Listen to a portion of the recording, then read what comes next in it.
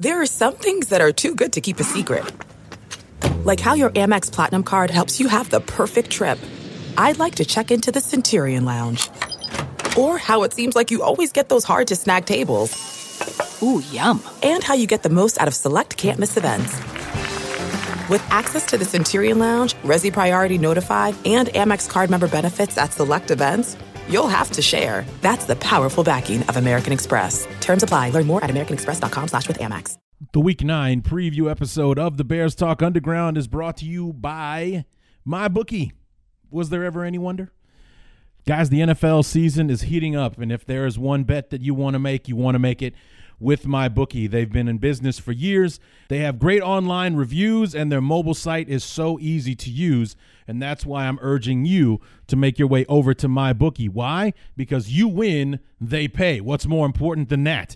They have in-game live betting, over-unders on fantasy points, and the most rewarding player perks in the business. And then, the deal that we've been talking about for weeks could be running out anytime in the near future here. You deposit, you make your deposit after 7 p.m. Eastern, you get an extra $25 in free play in deposits over $100. And MyBookie will also match your deposit dollar for dollar when you use the promo code BEARS25. So visit MyBookie online today. That's MyBookie. And don't forget to use my promo code BEARS25 when creating your account to claim up to $1,000 in free play. So make the deposit after 7 p.m. Eastern. You get that extra $25 to use as well. So it's up to you. But MyBookie is the best bet you'll make all season. You play, you win, you get paid with MyBookie. This week on the Bears Talk Underground, after finally getting their first win after the bye, the Bears look to keep the momentum going when they pull up stakes and go back out on the road where they have not played their best football to meet head-on with the Buffalo Bills and close the book on a 4-game stretch against the AFC East. Will the Bears take care of business, or will they get caught looking ahead? Sean Murphy from SB Nation's Buffalo Rumblings joins us on the Week 9 preview episode of the Bears Talk Underground.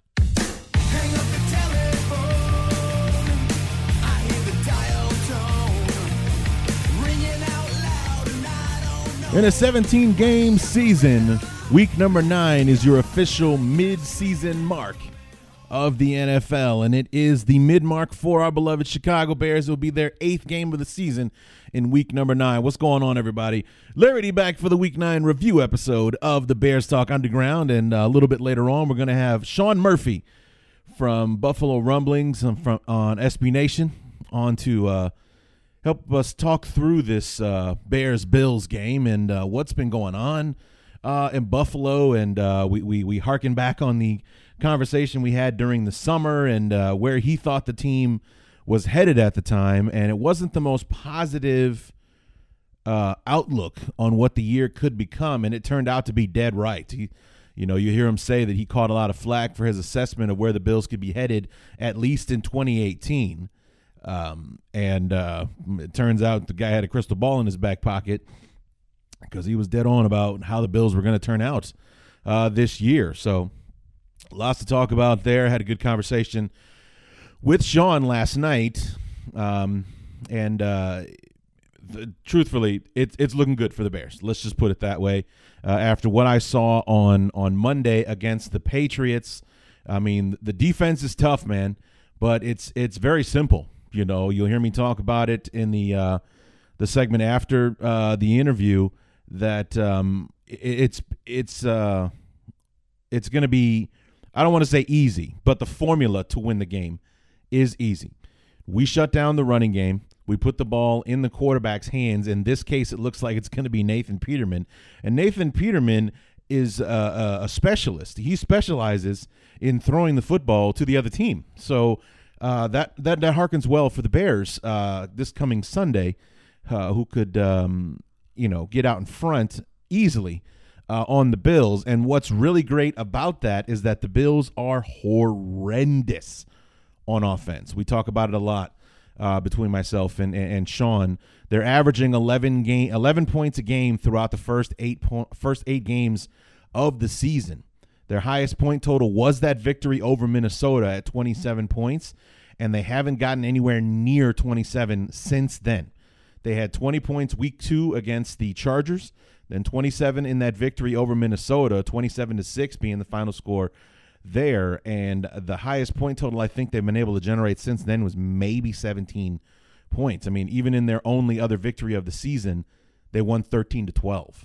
So scoring points, not exactly a specialty of this offense. So, it's very much like last season with the Bears was points were few and far between.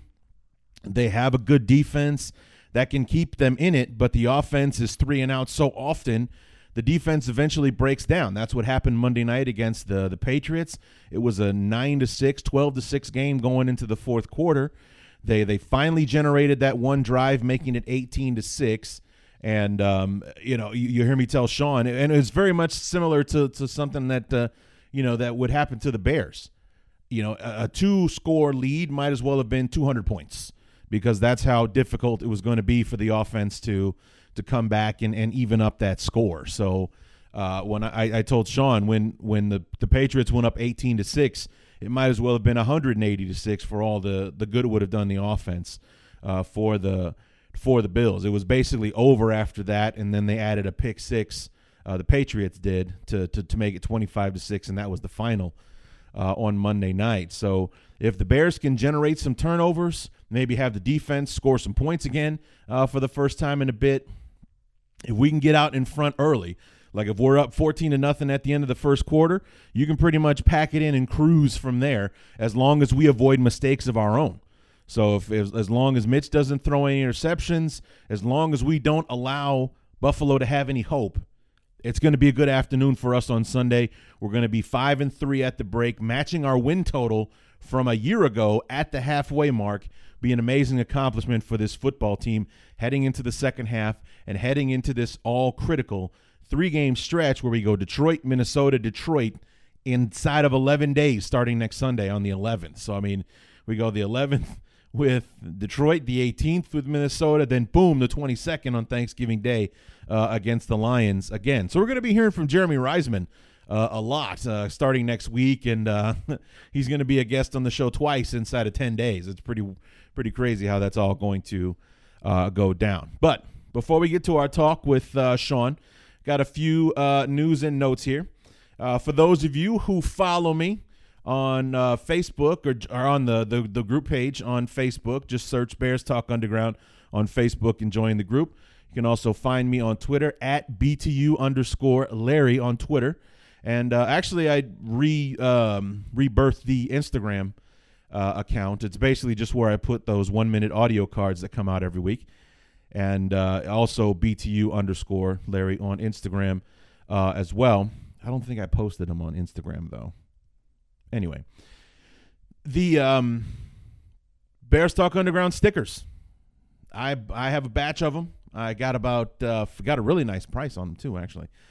50 of the stickers for the Bears Talk Underground, and I'm still thinking of ways that I'm going to give them away. Still trying to figure out a way for you guys to earn them. If you would like to get your hands on one or two. They're little ones. They're smaller ones. They're 2x2, so about the size of a button, maybe actually even a little bit smaller. Actually, I was kind of disappointed when I saw how small they were. But they're really cool looking. The logo, obviously, I designed myself. We got Buck the bear walking across a big BTU logo there, and the Armchair Network logo underneath that. So that's the first batch, and I'm thinking about making some more, making some bigger ones, maybe some ones that kind of have the show banner. Like if you go on iTunes or whatever, you see the thumbnail of the show logo, maybe getting one of those made and things like that. So possibilities are endless with this kind of thing, but that's the first batch, and I'm still trying to devise my evil plan on how I'm going to make you monkeys dance for these stickers, and I'll let you know what I come up with in short order. But those stickers are out there. They are real, and I'm looking to give them away. So, yeah, stay tuned for that. In football news with our beloved Chicago Bears, this past Tuesday, the trade deadline came and went, and the Bears stayed silent. no moves for the Bears. As a matter of fact, we kind of sat around and watched our opponents in the division. The Bears and the Vikings were quiet. The Packers and the Lions, on the other hand, made some interesting moves and more of looking ahead, I would say, because they traded away. Clinton Dix is no longer with the Packers. He is now in Washington for draft choices. I think just the 5th round pick for him. And there was another one. Oh, yeah, Ty Montgomery, the running back who decided it was a good idea to run it out of the end zone and fumble the football against the Rams on Sunday, therefore eliminating any possibility that Aaron Rodgers had of trying to win that game against the Rams on Sunday. In a tight 29-27 ball game, Ty Montgomery takes the kickoff out of the end zone. We could have just kneeled on it and started at the 25-yard line, put the ball in one of the greatest of all time, put it in his hands. But nah, I'm going to run it out. I'm going to do something here. And he ended up fumbling the ball, gave it right back to the Rams, and that was it. Aaron Rodgers never touched the ball again, and the Packers lose. And, it helped to put the Bears back in first place this past weekend. They got the Patriots this weekend too, so the Bears could be up 2 games on the Packers by Sunday night when the Sunday night game is over with. But Montgomery was sent off to Baltimore for a 7th round pick. So 2 guys that gave the Bears fits will not be on the team come week 15 when they reunite in Soldier Field towards the end of the year. The Lions decided it would be a good idea to trade Golden Tate, sent him off to the Philadelphia Eagles for a 3rd round pick, I believe. So decent return on the investment. This is a guy who is going to be hitting the open market.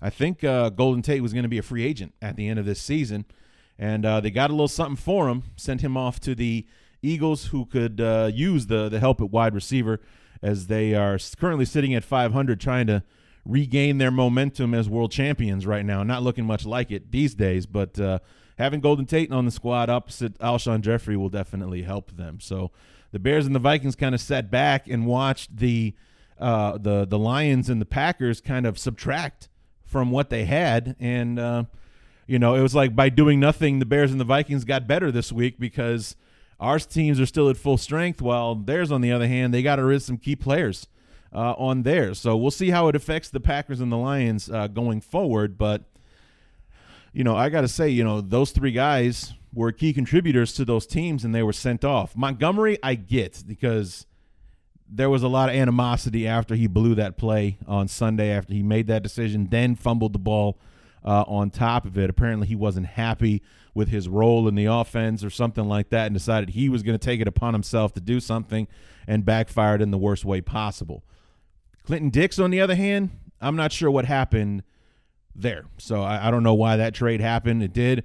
Golden Tate, the only thing I could see is that the Lions trying to get something, a return on somebody that they might lose for nothing during free agency this upcoming offseason. So we'll have to sit back and see how it affects the Lions and the Packers going forward. But, from up here in the cheap seats and the bleachers, watching it happen from a distance, the Bears and the Vikings became better teams during this trade deadline, and the Packers and the Lions, got worse because they subtracted from their teams. So, but speaking of the trade deadline, as I said, the Bears remain quiet, but they weren't not busy during the trade deadline. Leonard Floyd, who I talked about last week, if the Bears got some calls about him, they should take those calls, and they did.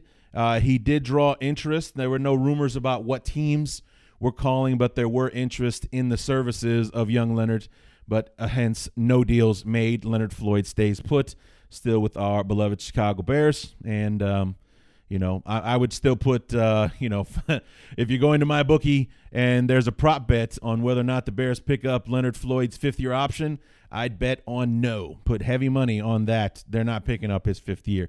He's going to be in his contract year next year in 2019, trying to find a way to stick around on this team next season. And then in injury news, the word is back on Kyle Long. Nothing specific on what the actual foot injury is, because they're just calling it a foot injury. They're not saying it's going to require surgery or anything like that, but it will knock him out of the game for 6 to 8 weeks. And there also has been some talk about possibly putting him on injured reserve, which makes sense because on the short side, 6 weeks puts us at week 14, week 15, and 8 weeks is essentially the rest of the year. Including this week, he would be coming back week 16 if he were to come back. So it does make sense that there's some talk of putting him on injured reserve. I don't know if they're talking about putting him on shut him down for the rest of the year injured reserve or that he has a chance to return injured reserve. So, but there is some talk about putting him on that I guess for the roster spot because he's still on the roster at the moment, but even though he's injured. So that may be the strategy as far as maybe we put him on injured reserve to save to open the roster spot, bring somebody in for the depth, or will he be on the team and not playing, for the next 6 to 8 weeks? So that's the conversation right now. So obviously, as we look at the Bears injury report, Kyle Long isn't practicing, so he's been out of practice the last 2 days. Ben Braunecker left the game on Sunday with in concussion protocol. He has yet to practice yet this week. Taylor Gabriel gave everybody a nice scare by showing up on the injury report Wednesday with a knee injury. He was limited on Wednesday but was full participation today, so I think we're okay there. Eric Kush, who's definitely somebody that we need going into this game against Buffalo, limited this week, whereas I don't think he practiced at all last week against getting ready for the Jets. Has been limited so far in the first 2 days this week.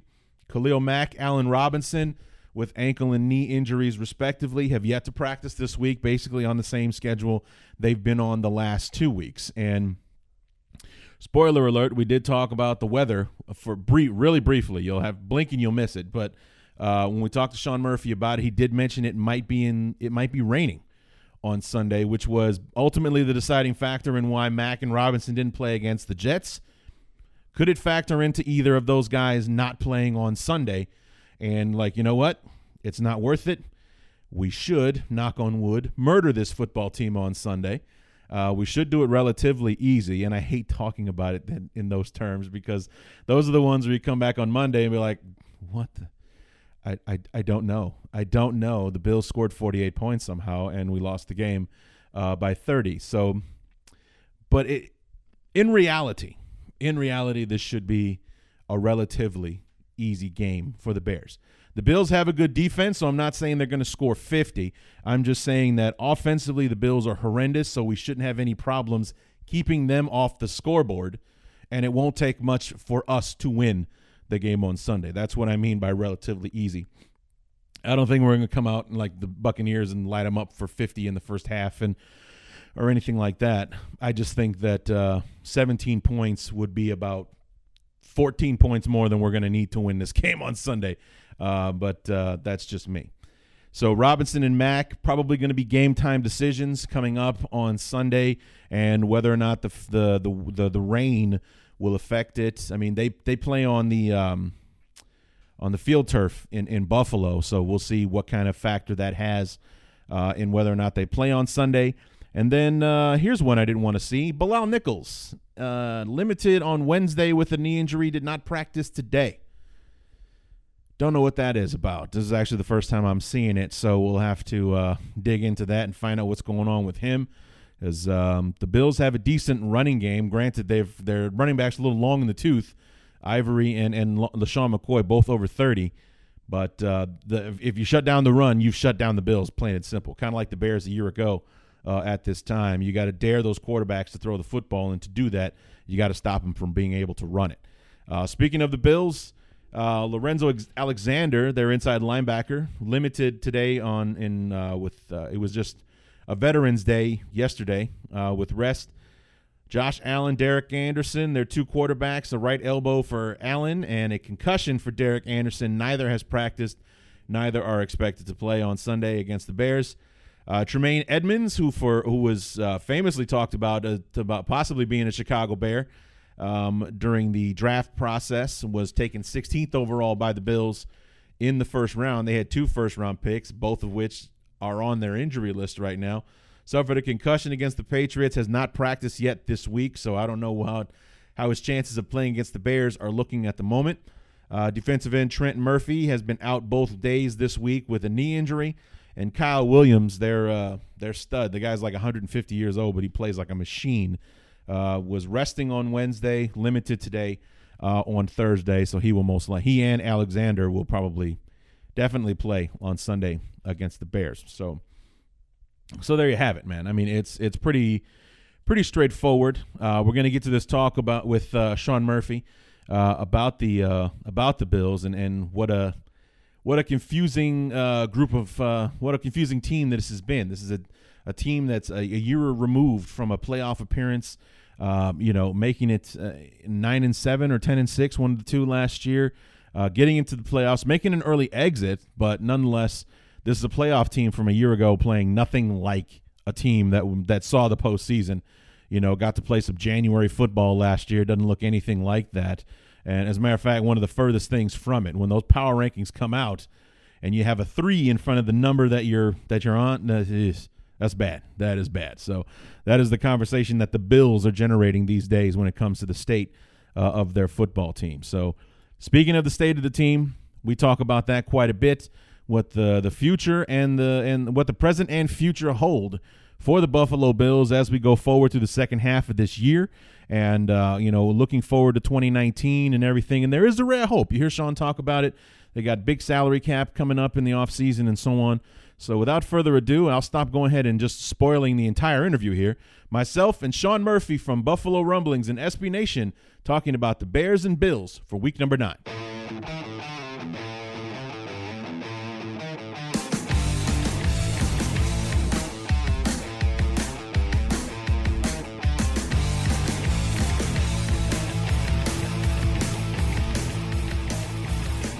Week number 9 of the 2018 schedule has the Bears traveling out to Buffalo.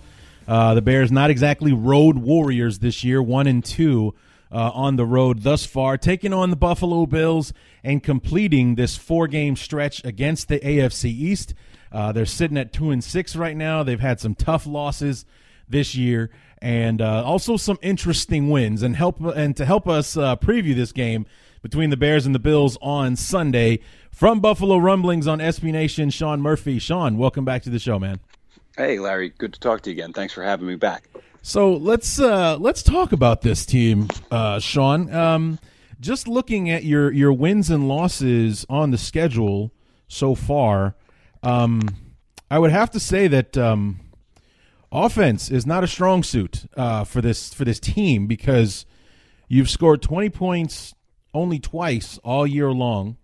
Once in a loss to the Chargers week 2, and then the other time was the what the hell happened there victory over the Vikings week number 3. I mean, even in your only other victory this season, you scored a whopping 13 points over the against the Tennessee Titans in that 13-12 victory about 3-4 weeks ago. So what's going on with the Bills, man? You guys seem to be allergic to points. I mean, I was watching the game on Monday against the Patriots. It just seemed like so many times you guys, just when you thought like the Bills were kind of getting into it, the bottom would drop out, and then the Patriots just took over, making it 800 in a row against you guys, or whatever it is up to these days. Yeah, no, that's been that's a really good way to put it, really, for the whole season. I mean, just to call the Bills offense a JV offense would be an insult to JV offenses all over the country. It's been really, really rough to watch. I mean, you could point at a mismanagement of the quarterback position. You could look at a poor offensive line. You could look at receivers that don't gain any separation at all.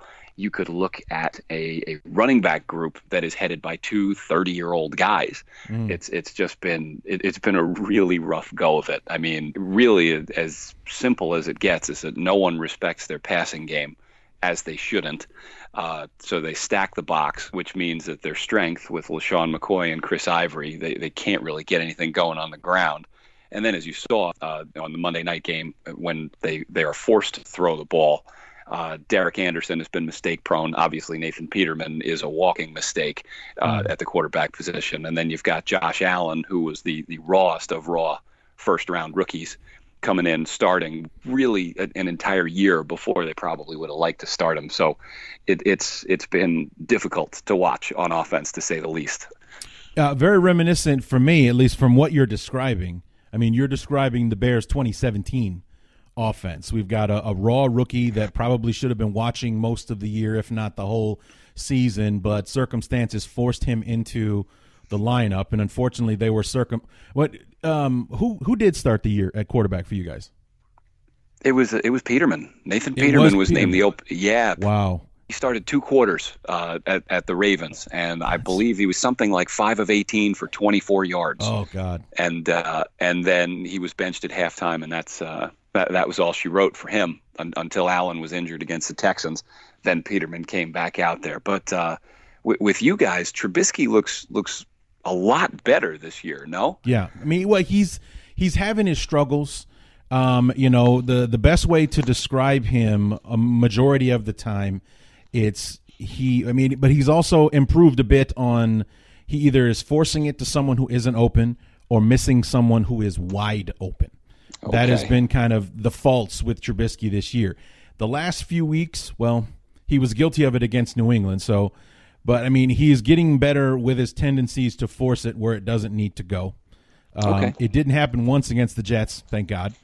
But it's just, the more frustrating part is the missing the wide open receivers. We got one receiver in particular that he couldn't hit the broadside of a barn with, it appears, at times, and that's our rookie receiver, Anthony Miller. That kid is always open, or at least he's always open when Trubisky is throwing him the football and he's sailing it over his head, or he's just missing it off target and things like that. But my question was going to be, well, I guess I could ask a different question. What the hell happened with A.J. McCarron? I mean, this was supposed to be a trade that was supposed to set you guys up for, here's the guy that's going to show Josh Allen the ropes, and then this is a guy, when you guys played us in this preseason finale, he was playing for his job in that game. And he looked played pretty good. Yeah, he played the entire game of the preseason finale. Like, wait a minute. Isn't he supposed to be the day one starter? What the hell's going on here? Yeah, it from what I can gather anyway, because I mean, Sean McDermott is a very politically correct guy. He's never going to throw anyone under the bus. He will almost never say anything. His go-to line with us, and we kind of laugh about it, is that Buffalo could lose by 50, and they'll ask what happened, and he'll say, well, I have to go back and look at the tape and see how everything went. I mean, I could tell you how it went, Coach. We just got slaughtered. But with regard to McCarron, I think that they saw that he wasn't going to be the guy, and when they saw that he wasn't going to be the guy, I don't believe they were confident in his ability to mentor Allen. So when they found that they could get any sort of asset for him, which they did, they ended up shipping him out to Oakland for a 5th-round pick. They just took it without even considering the fact that they now had a quarterback room that had a 23-year-old Nathan Peterman and a 21-and-a-half-year-old Josh Allen, or 22-year-old Josh Allen, with no real mentor in there. And they then decided, for whatever reason, to start Peterman to be the guy to hold the place for Allen, and obviously that went down like the Hindenburg, and we ended up where we are now. So once McCarron struggled a bit in the preseason, I mean, even when you saw him against the Bears, he had trouble completing passes. He was throwing the guys that were being cut, so that could explain the majority of it. But I think that once they found he wasn't going to be the guy, they didn't see him as a mentor. Had he won the job, I think this whole thing would have turned out differently. But I don't think they trusted him at the end of the day. I mean, because this was a team. I mean, correct me if I'm mistaken here, but wasn't there some hope coming into this season? You guys are coming off your first playoff appearance since Reagan was president, and That's what it feels like. You have this amazing draft day where you get your hands on your quarterback of the future. You get this amazing young raw linebacker that's going to be the center of your defense for the next 10, 15 years, and you still come away with a pretty decent set of draft assets, and you're adding to a team that made the playoffs last year, and yet it just seemed like it was going wrong even before the season got started with the A.J. McCarron thing, and and everything else. I mean, it's just like what exactly happened between the time that we talked and when the season got started? I mean, because we're talking barely 2 months, and when we talked and when the season got started, it seemed like everything changed for Buffalo. Yeah, and it's funny because I remember talking to you, and I thought that this was going to be a big step backward because of the quarterback situation, because I didn't view I don't think McCarron is as good a player as Tyrod Taylor was for Buffalo. So once they moved on from him, I thought that they were going to take a step backwards, just because on offense they didn't have that guy who could at least be trusted not to lose you the game. Taylor was never going to be a guy who was going to say, hey, I'm going to throw for 350, get on my back, we're going to go win this game. But he would be the guy who would keep you in it at least until there were 2.5 minutes left in the fourth quarter. And then if a few things broke, that would be it. Because I remember talking to you and thinking and saying, hey, we might end up here. Buffalo could win 4 or 5 games, and I think 5 would be a lot. And guys were dogging me for that early on. But I think that looking at Buffalo as a playoff team last year, kind of snuck in, got a little bit lucky. Played a bit above their heads. They had a real opportunistic defense. And then offensively, they were able to run the ball and not turn it over, which led to enough opportunity to go out and sneak out some wins. This year, you're seeing some just putrid quarterback play. I mean, I think that there have been more wide receiver touchdown passes in the NFL this year than Buffalo has quarterback touchdown passes on the year. Yeah. And I think there've been 4 wide receiver touchdown passes this year. So like wide receivers on reverses throwing touchdown passes, and the Bills have employed 3 quarterbacks who have combined for 3 touchdowns. So that's a recipe for disaster right there.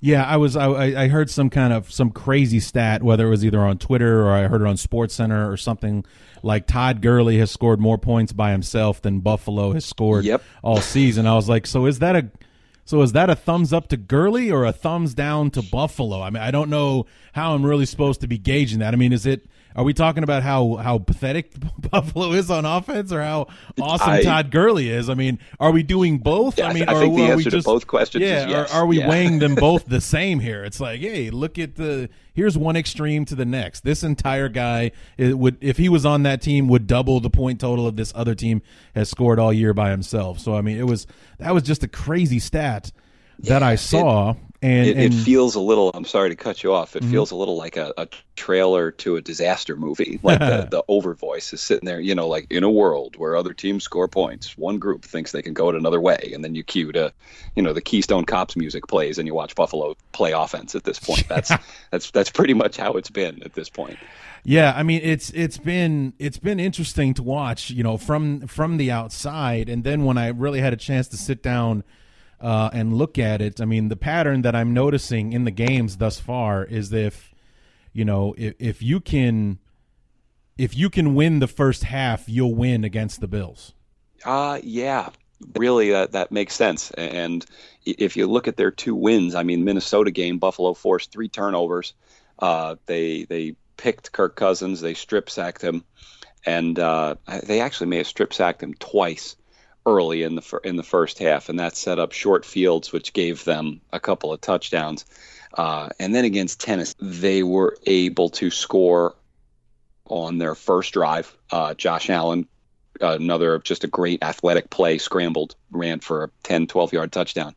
And they were able to keep the Titans out of the end zone throughout, because that's a team that's not really an offensive juggernaut either.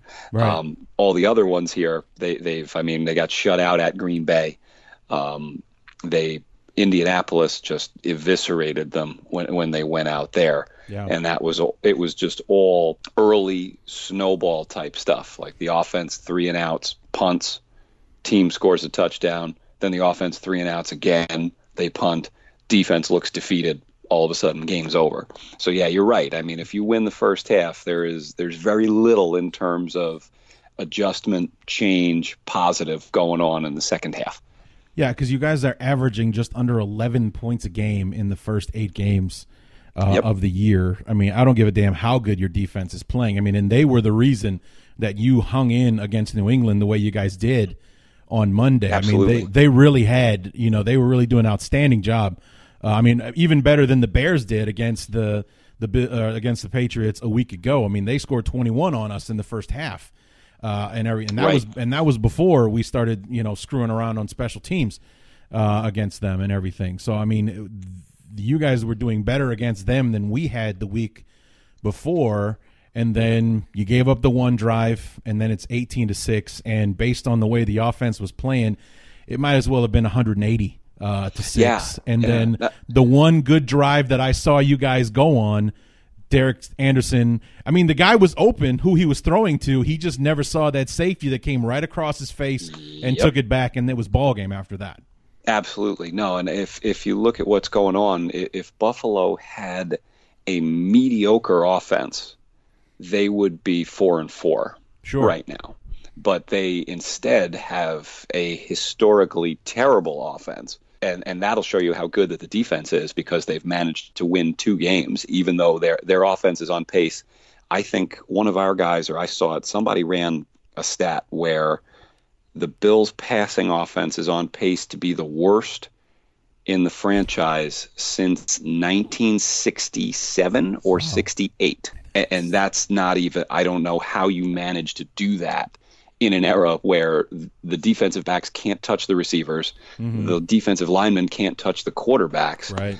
The rules are set up so that this is impossible to happen. But basically, Buffalo is sitting here saying, we can't do that. Oh, hold my beer. Let me go ahead and show you how this is done. It's like, offensive ineptitude. Step back for a second. Let me show you.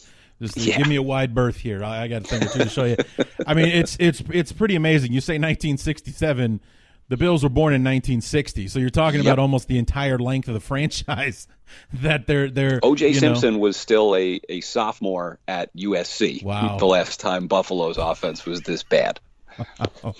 Yeah. Oh, yeah. I mean, you when you talk about stuff like that, I mean, there was one, I think maybe it was like during the Tampa Bay game when Trubisky went nuts against the Buccaneers for the 6 touchdowns and everything. Yes. The first time that somebody had thrown for 6 touchdowns since Sid Luckman did it in like 1947 or something. It's like, okay. So then that's what kind of brought me back to the whole Todd Gurley versus the Bills thing. Yeah. It's like, so does that tell us how awesome Sid Luckman was, or how much garbage we put in at the quarterback position over the last 70 years? I mean, maybe it's both, I guess, that Trubisky comes out of nowhere his second year as a starter and does something that hasn't been done for 70 years. But which, by the way, you're welcome for that, because I had Trubisky on my fantasy team. Okay. And I dropped him prior to that game to pick up exactly. So you're welcome. I'd have sat him on my bench and watched him because I had Drew Brees starting. But once I saw that happen, I went, I'm cursed. So I mean, like I said, I mean, when your offense is averaging 11 points a game, it doesn't matter what your defense is doing, because they're probably out there for too long for it to matter. I mean, and that's pretty much what we saw happen on Monday, was that it's 12-6 going into the fourth quarter. If it was even that, I think maybe it was 9-6. I think it was 9-6. Yeah, they going added going into the fourth quarter. I mean, you guys are in it. It's Monday night. You guys are, the crowd is way into the game and everything, but the offense just cannot answer the call, and eventually the defense is going to fold. And then you throw gas on the fire by having the offense give up points on top of it. I mean, it sounds like you guys have at least a decent defense. And like you said, if you had a mediocre defense, you could be a 500 football team.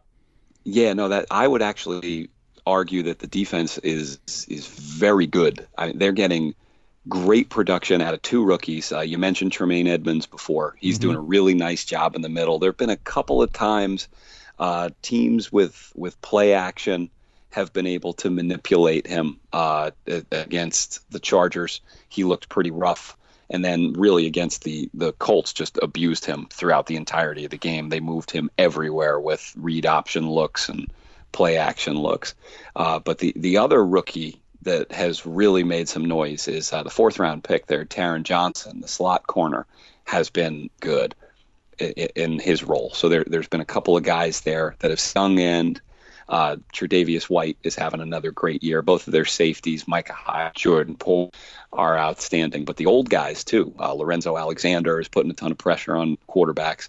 Kyle Williams, does not look like a 35-year-old on a team that's cruising towards a 4-12 season. He's going 110 miles an hour at all points, and Jerry Hughes looks good too. So that the defense is a scary unit on the other side of the ball.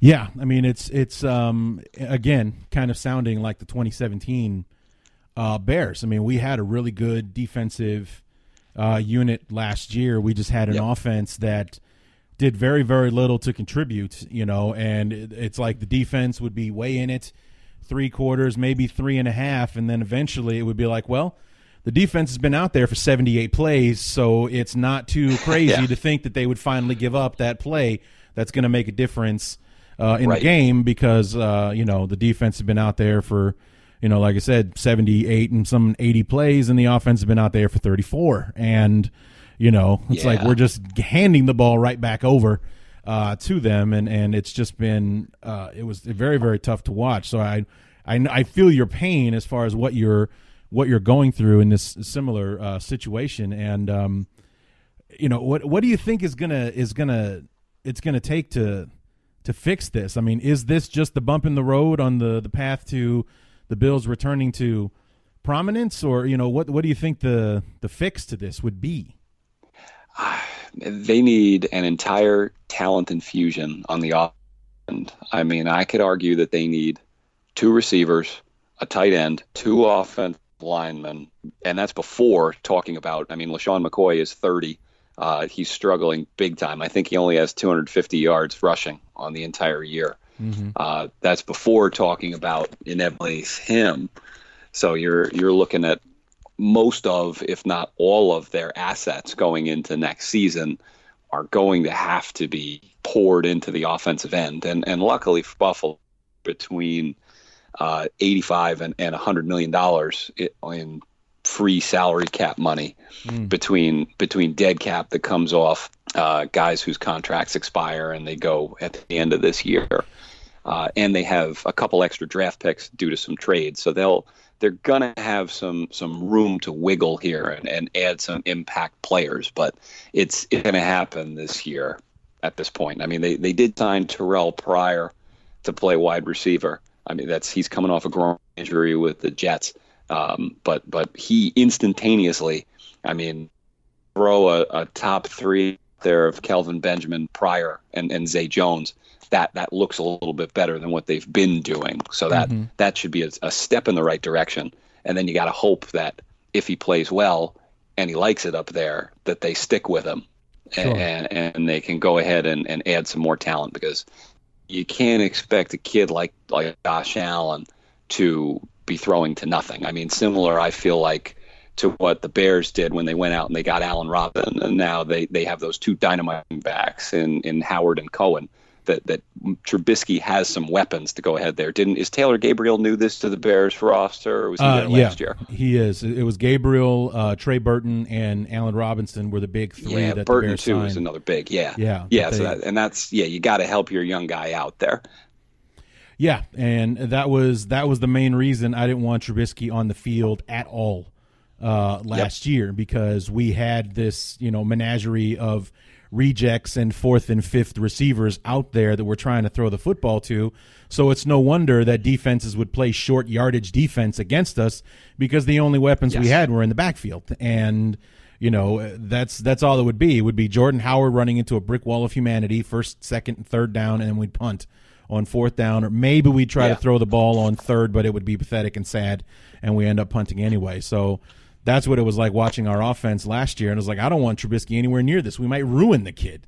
Yep, and that's what it's been like watching the Buffalo offense. And there's been, some people think that you'll learn by going out there and getting beaten up, but you don't want to ruin the kid. So watching the Bears has actually given me hope for next year. Sure. If Buffalo's management can intelligently build as the Bears management has. I also think they hired the right guy in Nagy. He seems really good. Yeah, I had a feeling about the guy when I saw his press conference, because truth be told, man, when I heard Matt Nagy was our guy, I was not happy. Really? No, not right off the bat. I was not. It was because it was like there was a list of about 6 or 7 guys, and of the candidates, he was at the bottom. And it's like, okay, he's, first year offensive coordinator for Kansas City's with Andy Reid. Okay, that's fine. But how about Pat Shurmur, who just took the polished turd that was Sam Bradford and Case Keenum and damn near took him to a Super Bowl with Minnesota? Right. What do you think he could do with someone who has actual talent in Trubisky? Shurmur was my guy, and it just didn't happen. I mean, we were the first team to hire a coach in Nagy. I was not happy about that. Then I saw his press conference. I'm like, oh, okay. He seems to be a bit more forthcoming, a hell of a lot more transparent than Fox was before him with the media. He treated the media like the enemy than anything else. And then actually this past week they mic'd him in that game against the Jets. And the Bears.com had a video of him, like a 4.5-minute video of him talking on the sidelines and how he was talking to Mitch between drives and stuff like that. And that's where it really got a sense of he's definitely the right guy for this. He definitely is. Yeah. I've been warming up to him ever since then, but I'm, where I was somewhere in the upper 80s, low 90s coming into this point after watching that video. I'm 100% all in on Nagy now. I'm sold 100% with him. Do you think McDermott is that guy, or are you going to have to go fishing for somebody else after this year? I mean, you told me, and I remember now that you were telling me about the salary cap space and you talking about, this is probably more of a 2019 team because of getting rid. We lead the league in dead cap space. We're still paying guys that haven't been on the team for 3 years or something. Like, you're still paying Marcel Darius. He hasn't been on the team since like 2013 or something like that. And, we're going to have a ton of cap space and a lot of young assets on the football team. So 2019 seems to be the year they make a move. I remember the conversation now. It's all coming back to me. Is McDermott going to be that guy, or is he going to survive what's happening this year? It's funny because if you would have asked me over the summer, I'd have said, oh, yeah, absolutely the guy. I mean, look at what he did. And the way that I see him handle situations with the team, I mean, I think he's definitely the guy. Mm-hmm. I don't know how much I trust him to build the roster, if that makes sense. Sure. Because I think that the way that he leads, it would be very easy for the defensive guys to just quit and be done and say, you know what, screw this. Our offense is pathetic. I'm just not going to get myself hurt. Let's fold up our tents and get to next year where I can go ahead and make some money somewhere else and go play where I can win. But these guys come out week in and week out, and they're motivated and they're fighting and they're fiery.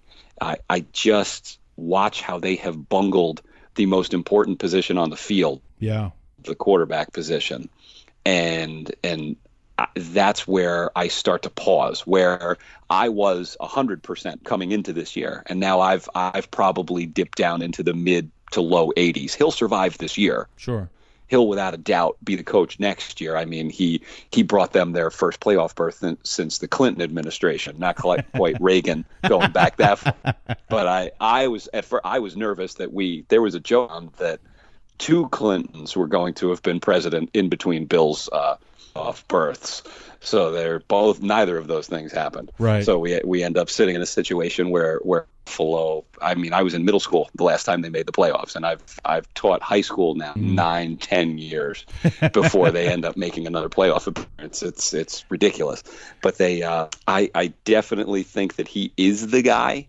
I just think they need to show me a little bit to kind of get me back in that boat, all in, no life jacket.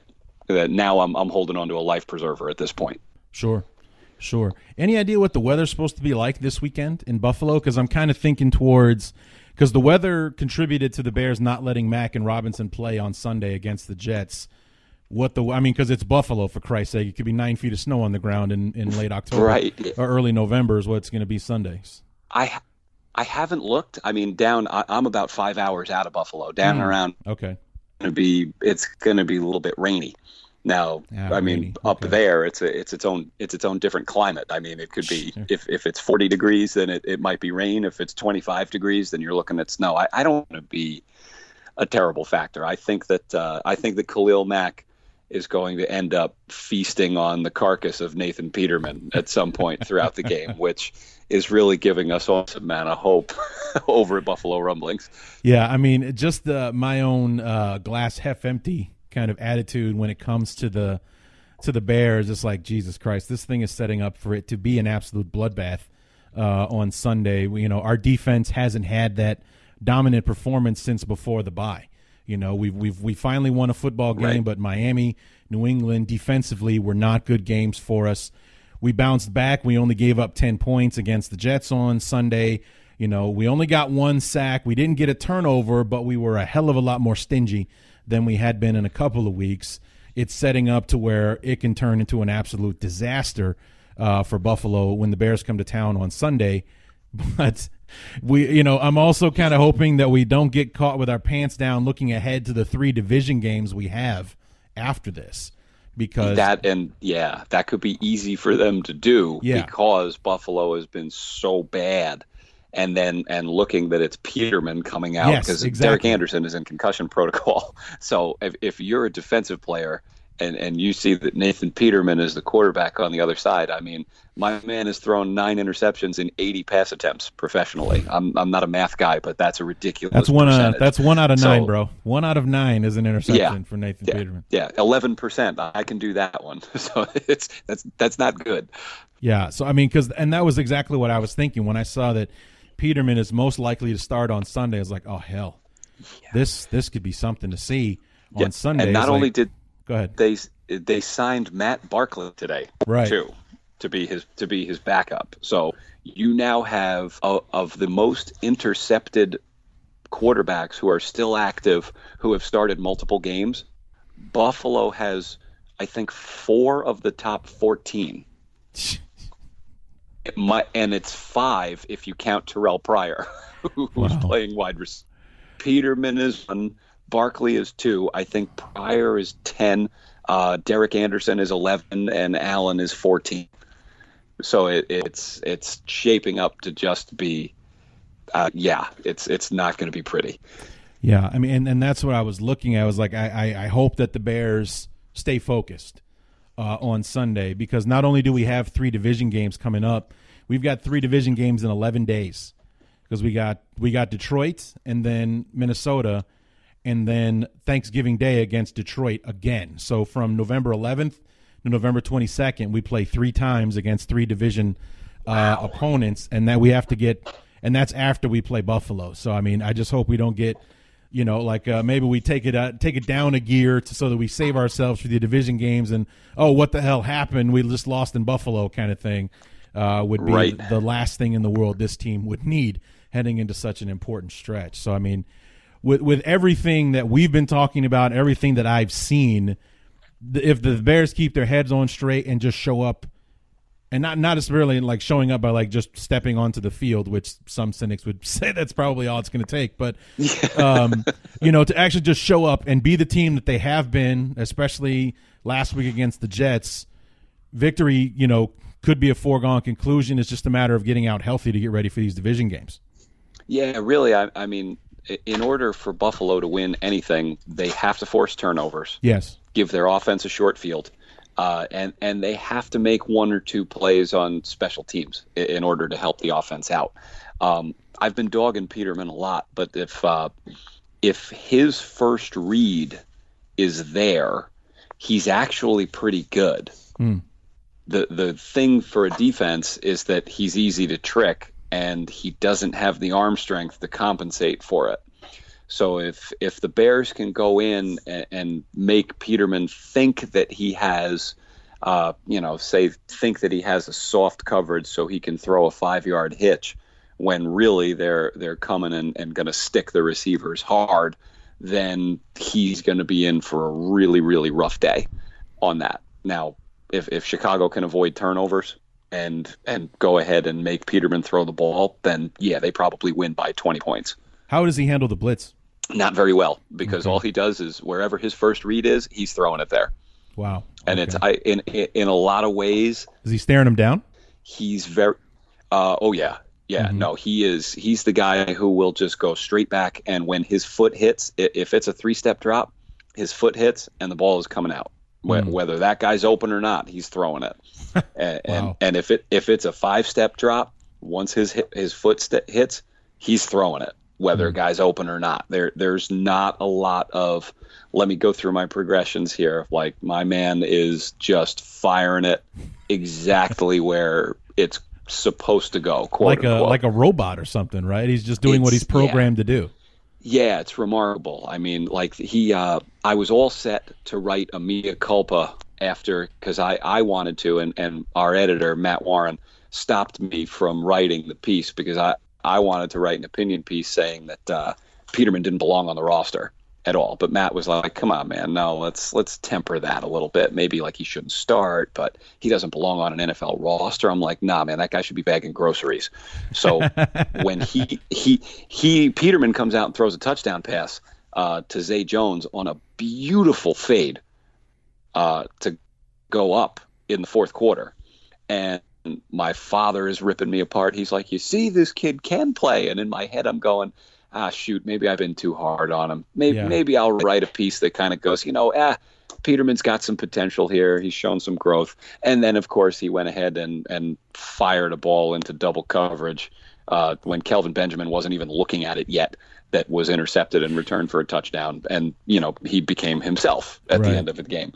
So I was all ready to do it, but he is. I think a robot is very apt to describe what he does, because there's potential there. Like, if you can design plays for Reed, is gonna be there. Double screens, back shoulder fades when there's one-on-one coverage. He can survive. Ask him to throw into tight coverage. If you're asking him to throw from the right hash to the left side of the field, he can't do it. He just cannot do it.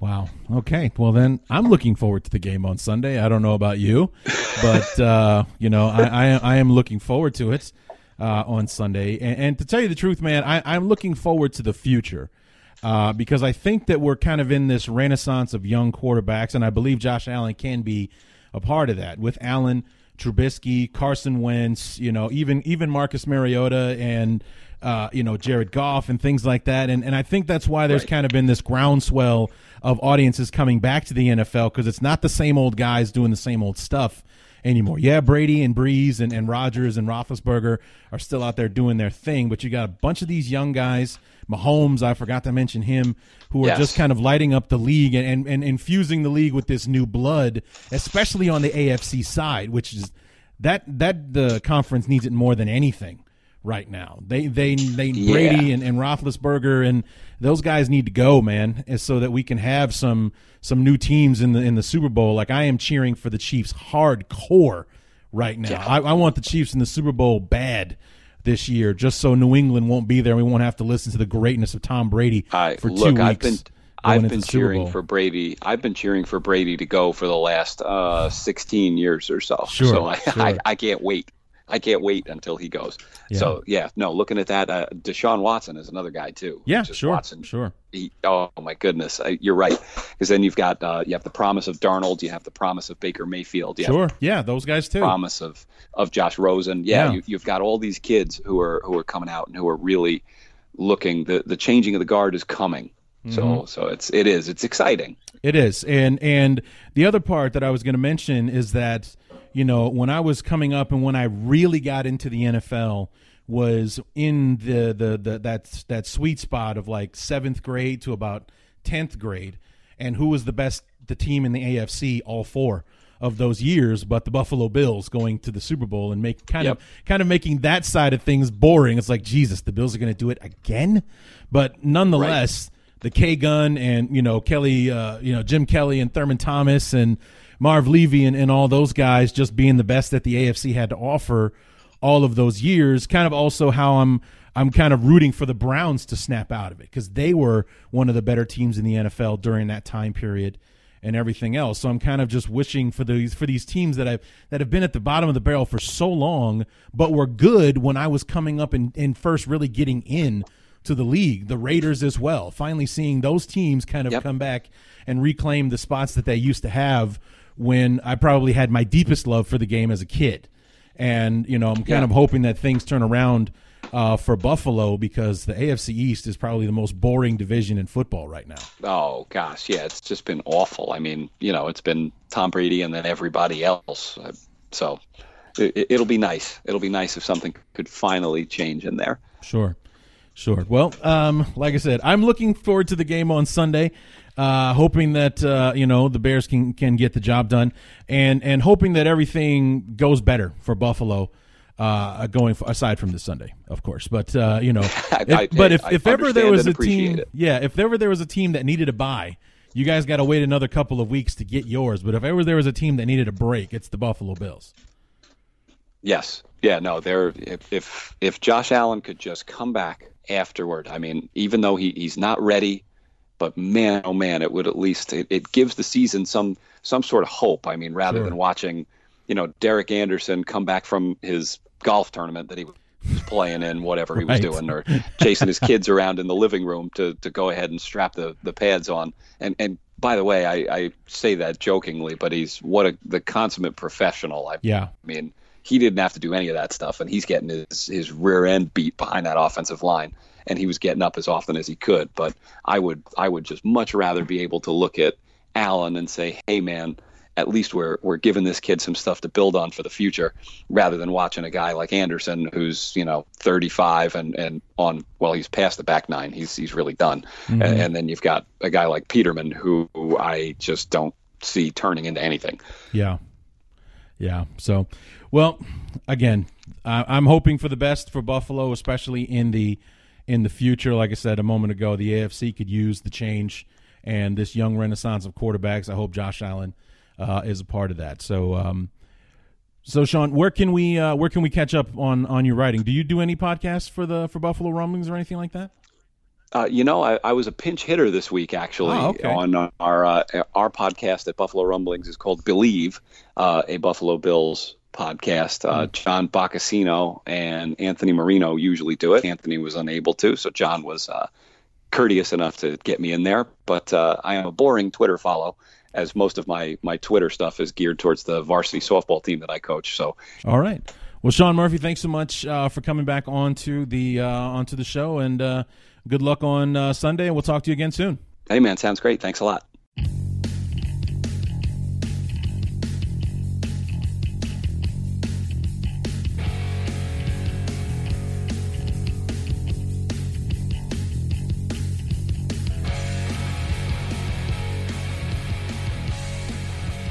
Once again, want to thank Sean Murphy from Buffalo Rumblings and SB Nation for coming back onto the show to talk about the Bills, even though if the Bears were 2-6, I don't know how willing I'd be to talk about them in public, that is anyway. But I think it's very simple, guys. So this will probably be quick because you heard me mention in the interview with Sean that it's simple, for the Bears, and it's not as arrogant as this is probably going to sound, but as long as we show up on Sunday, the Bears are going to win this game. Knock on wood. I mean, nobody thought that they would go on the road and dismantle the Vikings the way that the Bills did, so anything is possible. This is the NFL, and I can't remember the last time I saw the Bears win in Buffalo. I mean, hell, they haven't even been to Buffalo since, 2010? Whatever it is. I mean, it's been a long time. Nonetheless, it's a game that couldn't be setting up any more perfectly for us. I mean, granted, we'll probably have to battle with their defense in the early goings, but if we can make some things happen on defense, on our defensive side, get after Peterman, force him into those mistakes he seems so prone to make, give our offense the short field, let us build an early 17-0 lead in the second quarter, we can pretty much coast throughout and then get ready for those division games. Now, I say this with full knowledge that we cannot be looking ahead to those games, or else the Bills are going to hurt us and hurt us bad. Not only can we lose the game, fall out of first place again, it would be an embarrassment, but it would kill any kind of momentum that we would want to have going into those all-important games starting next Sunday against the Lions. So, it is important, and when I say show up, I mean show up, be focused, do your job, play the game on Sunday. Don't look past the Bills is what I'm saying by showing up on Sunday. So it's not like merely step on the field and victory is yours. That is not at all what I'm saying. What I'm saying is show up, do your job on Sunday, and you will win the game because you are the superior football team. So it's all about, you heard me talk about it with Sean. Bottle up that run with McCoy and Chris Ivory. Force the ball into Peterman's hands. That is what we want. We want Peterman trying to throw the football against us on Sunday. We want Barkley trying to throw the ball against us on Sunday. That is going to be exactly what the Bears want. We want to challenge them to throw the ball on Sunday. They don't really have anyone to throw the football to, and the guy throwing the ball is the last person on earth most people would want to have their have them quarterbacking their team. So this is setting up perfectly for the Bears to have a Tampa Bay-like victory on Sunday and to do it on the road before heading into these divisional stretch. Very, very important to close out the second quarter with a 500 record. To be 2-2 after this 4-game stretch with the East, I think would also be a good sign that this team is headed in the right direction. To be 5-3 at the halfway mark, to match last year's win total at the halfway point is huge, absolutely huge. So as long as the Bears show up on Sunday, and I mean that by showing up ready to play and doing your job, I think it's a foregone conclusion. I mean, honestly, I hate to talk in these terms when talking about the Bears, but really that's the situation, guys. That is what we are walking into here. This is setting up perfect for us.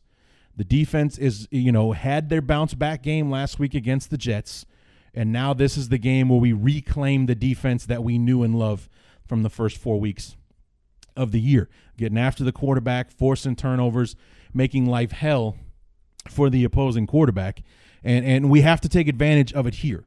We have to, kick a dying dog or whatever the hell the phrase is. We have to kick this team while it's down. We really do. There's nothing like last week when I was talking about the Jets being the wounded animal, and you want to be careful about the wounded animal. And it's like, no, this team is down. We need to kick them while they're down so that they stay down. We don't want to give them any kind of hope in the football game. We've seen that go against the Bears so many times where they were the better team coming in on Sunday, and then they did one thing wrong, and the next thing you know, this team all of a sudden thinks they have a chance, and they play the rest of the game thinking that they can win, and it's a tougher victory than it should be, or they lose. The Bears end up losing this game to this team that all of a sudden believes in itself. We want to go out there and do something in the early going, smash this offense to bits, put our offense on the field, and put it in the end zone early, knock the wind out of their sails, take that crowd out of the game because they were bananas against the Patriots on Monday. They were deep into the game until the fourth quarter when the Patriots finally took over that victory. Knock them out early, knock the Bills down early, and then work your way through the game, get everybody else out, get everybody out of the game healthy, get ready for the Lions, Vikings, and Lions coming up. This is going to be the most interesting stretch of the season once we get past this one, and we need to get ready for it. So, and the best way to get ready for that game is a victory in this one. So go out there, be serious, show up, do your job, and the Bears will win on Sunday. So, like I said, going to keep it short, but that's the situation. So we will be back on Monday to talk about what should be another victory episode for our beloved Chicago Bears for the Week 9 review episode. So come on back for that. And until then, my name is Larry D, and this has been the Bears Talk Underground.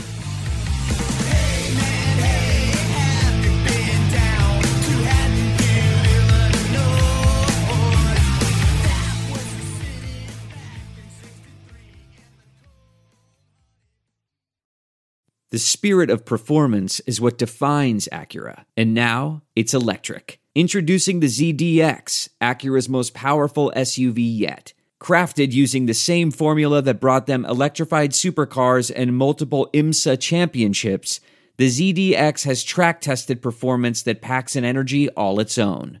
Unlock the energy and order yours at Acura.com. I want to tell you a story. It's a story about a scandal, broken relationships, gossip, rumors, money, corporate rivalry, and a broom. A performance-enhancing broom. My name is John Cullen. I'm a comedian, podcaster, and for 20 years, I was a semi-professional curler. And I want to tell you the story about how a single broom almost imploded the 500-year-old sport of curling. We felt like we were bringing a knife to a gunfight. It's the story of a superstar and his fall from grace. Well, I was being dragged through the mud. It's the story of two brother entrepreneurs with a dream. I said, that's great news. It's a story of intrigue. I still don't understand why we want to keep his name secret. The full story has never been told, so I'm going to tell it. Broomgate, how a broom almost killed curling. It was a year I'd like to forget. To listen to Broomgate, search for Broomgate in your favorite podcast app. That's all one word, Broomgate. We're driven by the search for better. But when it comes to hiring, the best way to search for a candidate isn't to search at all. Don't search, match with Indeed. Leveraging over 140 million qualifications and preferences every day, Indeed's matching engine is constantly learning from your preferences. So the more you use Indeed, the better it gets. And listeners of this show will get a $75 sponsored job credit to get your jobs more visibility at Indeed.com/match. Just go to Indeed.com/match right now and support our show by saying you heard about Indeed on this podcast. Indeed.com/match. Terms and conditions apply. Need to hire? You need Indeed. What makes a life a good one? Is it the adventure you have? Or the friends you find along the way? Maybe it's pursuing your passion while striving to protect, defend, and save what you believe in every single day. So what makes a life a good one? In the Coast Guard, we think it's all of the above and more. But you'll have to find out for yourself.